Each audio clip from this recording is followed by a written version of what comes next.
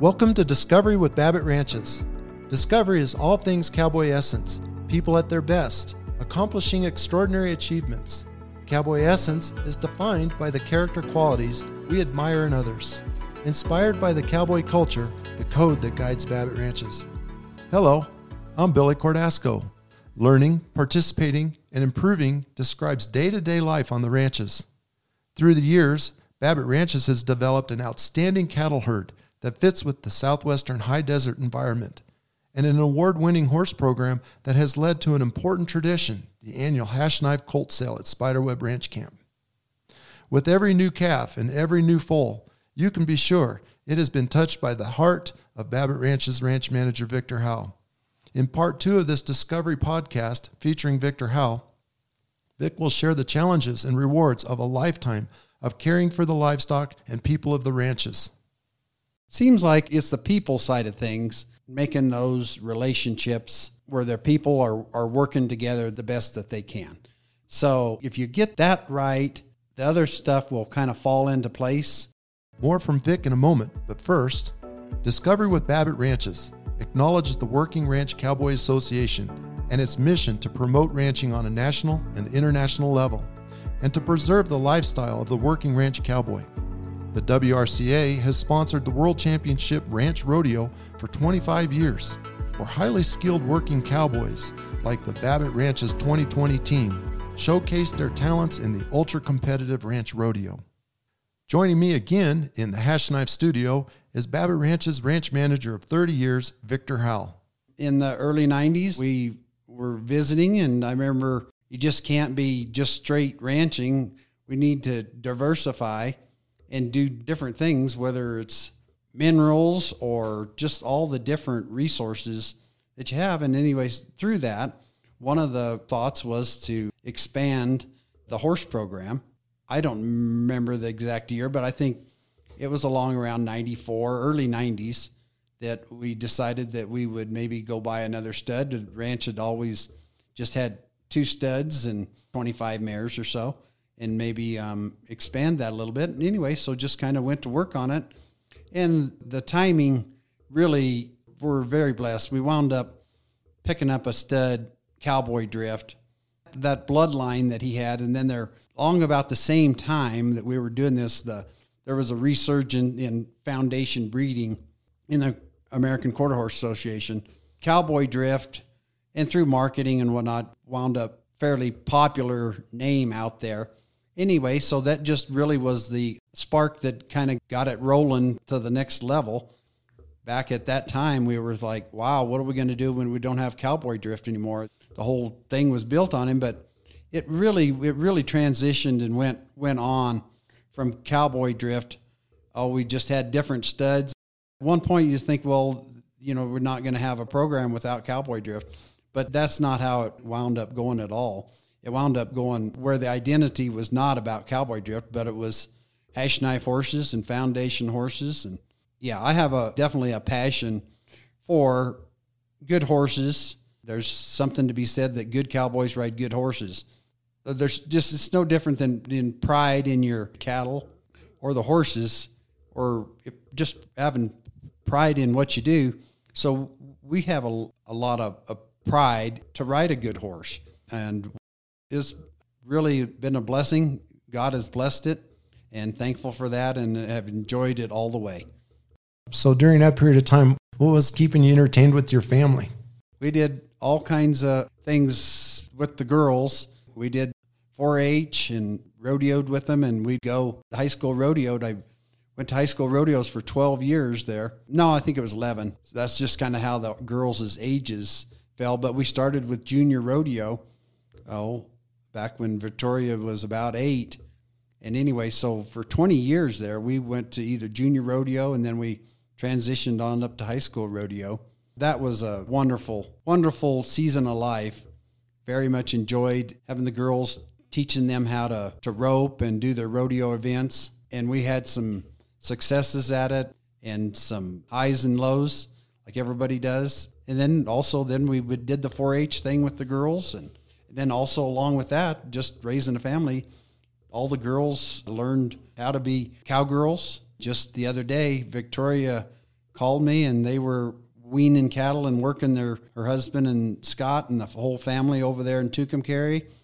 And she just said, I just want to thank you that you taught me how to do this. And we had such a wonderful day with the family, all the girls, and then the oldest granddaughter's married and the son-in-law came. So just passing that baton down, Vicki had a great day and just wanted to call and thank me for teaching her the cowboy lifestyle. So, yeah, it's pretty cool. Yes. Through those same years, there's lots to do on a ranch to keep it intact and keep it efficient, workable. So what are some of the broader categories and projects and things that, over those years you had to stay focused on? Oh, well, on a ranch, there's no end to what you can do. You're always, if you would like to fix up a bunkhouse, you'd like to fix up a set of kraals. So it's just a continual process. You want to build a shop, or you want to add to a house here and make this a 3-bedroom. And just as we go along, just like, well, what can we do to make this a better, efficient ranch? And with that comes having some good equipment. And it's just the whole big picture, keeping your fences up, keeping your equipment in good shape, keeping the tanks cleaned out, just on and on and on. Babbitt's has an unbelievable, outstanding reputation for their high standard on their ranch. And we're proud of it, and we're proud to be a part of it. And with that also comes things like the bulls, culling cows, doing other things with the livestock, medical programs, all these different things. So that's a big part of those projects as well. Absolutely. Trying to make the cow herd the best that they can be, trying to make the horse herd the best that it can be, and just trying to have support for the employees so that they can be the best that they can be. And then with that, been a few trips to Nebraska over the years, not just for buying bulls, but looking at feed yards, and then going through the years, bringing in some Black Angus on the Herefords and then Red Angus, but also homegrown bulls. So that's been quite an adventure for us.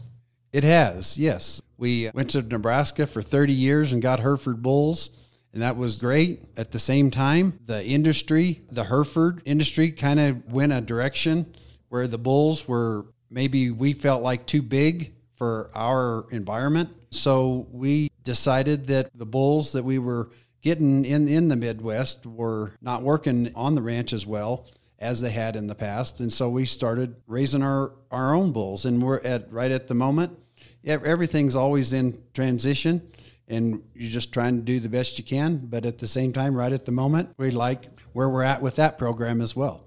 Excited about the Red Angus, thinking that is going to be positive, and we're excited for it to rain and get going again. What is the value of going and visiting those feed yards throughout those years, to see the cattle once they've been shipped and, are being unfed? Well, it just keeps us current. So in other words, to go and ship the cattle and then go to the feed yard and visit with them keeps you kind of current on what's going on out there, where the industry's headed that you can partake in, or you just like, what?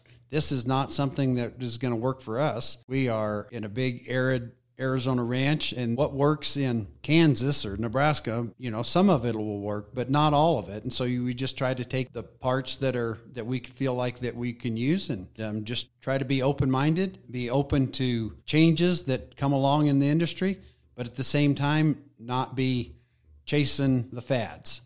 Sitting here just right now, there's a younger person getting ready to see if their passion takes them down this road. What would you say? Visit a little bit with you about some thoughts. What would those thoughts be for that person? Yeah, if you have a passion that you want to be a ranch manager or be in the cattle industry, just go get them. Dig in there, talk to everybody that you can, and learn as much as you can, and be open to who knows where things are going to change. It's amazing how much things have changed just with this virus thing just recently, and all this, the media and how things are going, and things are going to change. So I would just tell that person, just take to it and learn as much as you can and have a good time along the way. Is there anything in particular you can think of that might need to be addressed as we move forward with, the livestock operations, and, what maybe some of those thoughts are? Seems like it's the people side of things making those relationships where their people are working together the best that they can. So if you get that right, the other stuff will kind of fall into place. Expand that to the ranch or, to your community or whatever. We've got so caught up in doing things, the relationships don't get taken care of maybe as that they should. So anyway, if we can keep the relationships intact and keep the family, it's biblical how God designed the family, and it just carries out from there. That's what I would say. If you can stay focused on having that right, things will probably work out. So, Vic, here we are now with kind of an unprecedented drought, at least for our country. What are the thoughts and strategies that are going into the decisions, and also really kind of just the disposition that goes behind that as well? You can only do what you can do at the time. So to say that you got a strategy, I don't know that I could say, okay, I got a strategy to get through this. It's a little bit like my cancer.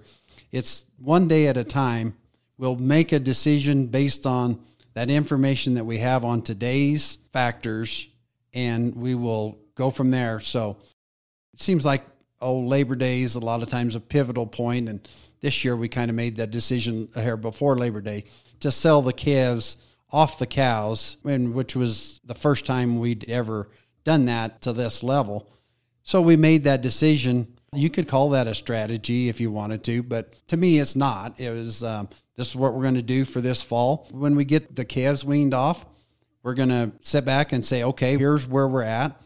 Can we run this amount of cattle here? What is our next move? So we're just going to work through it one day at a time, 1 week at a time, 1 month at a time, however you want to say it. And then when it rains, we'll deal with that. And then when you get grass, you say, well, you make that decision. Are you going to keep calves? Are you going to buy cattle? Or are you going to take pasture cattle? What do you do to get back in the mix? And anyway, then we just deal with that at that time. When that comes about, we'll feel our way like we always have and go from there. Oh, and then of course we should add to that. What is the great thing about a drought?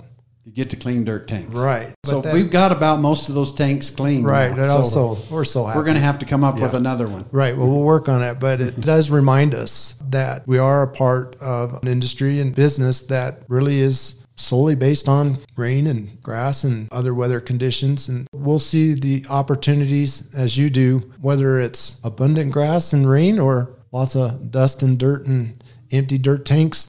Really, what you do is you see it the same each day, and that your job is to make the best decision for that day and know that you'll get to make more decisions the next day, and then to ultimately be very grateful for the way it is, regardless of maybe how it seems. You've certainly been consistent, always that way. We'll keep on keeping on. You keep on keeping on. And, we'll anyway, fight the good fight. Fight the good fight. And it's not just about dirt tanks, but a lot about our life too. One step at a time.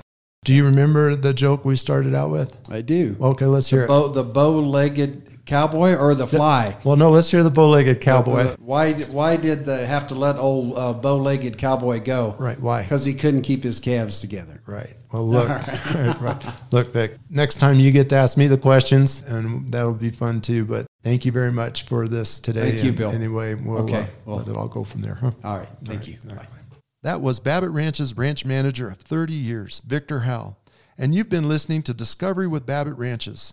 Again, I'd like to acknowledge the Working Ranch Cowboy Association and the important work this organization does to promote ranching and preserve the lifestyle of the working ranch cowboy. You've been listening to Discovery with Babbitt Ranches, a monthly podcast exploring all things cowboy essence in land stewardship, conservation, science, agriculture, recreation, business, and community.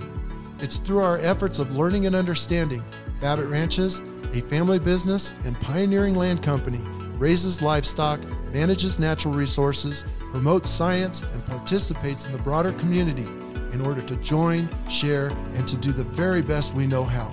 Thank you for listening. I'm Billy Cardasco.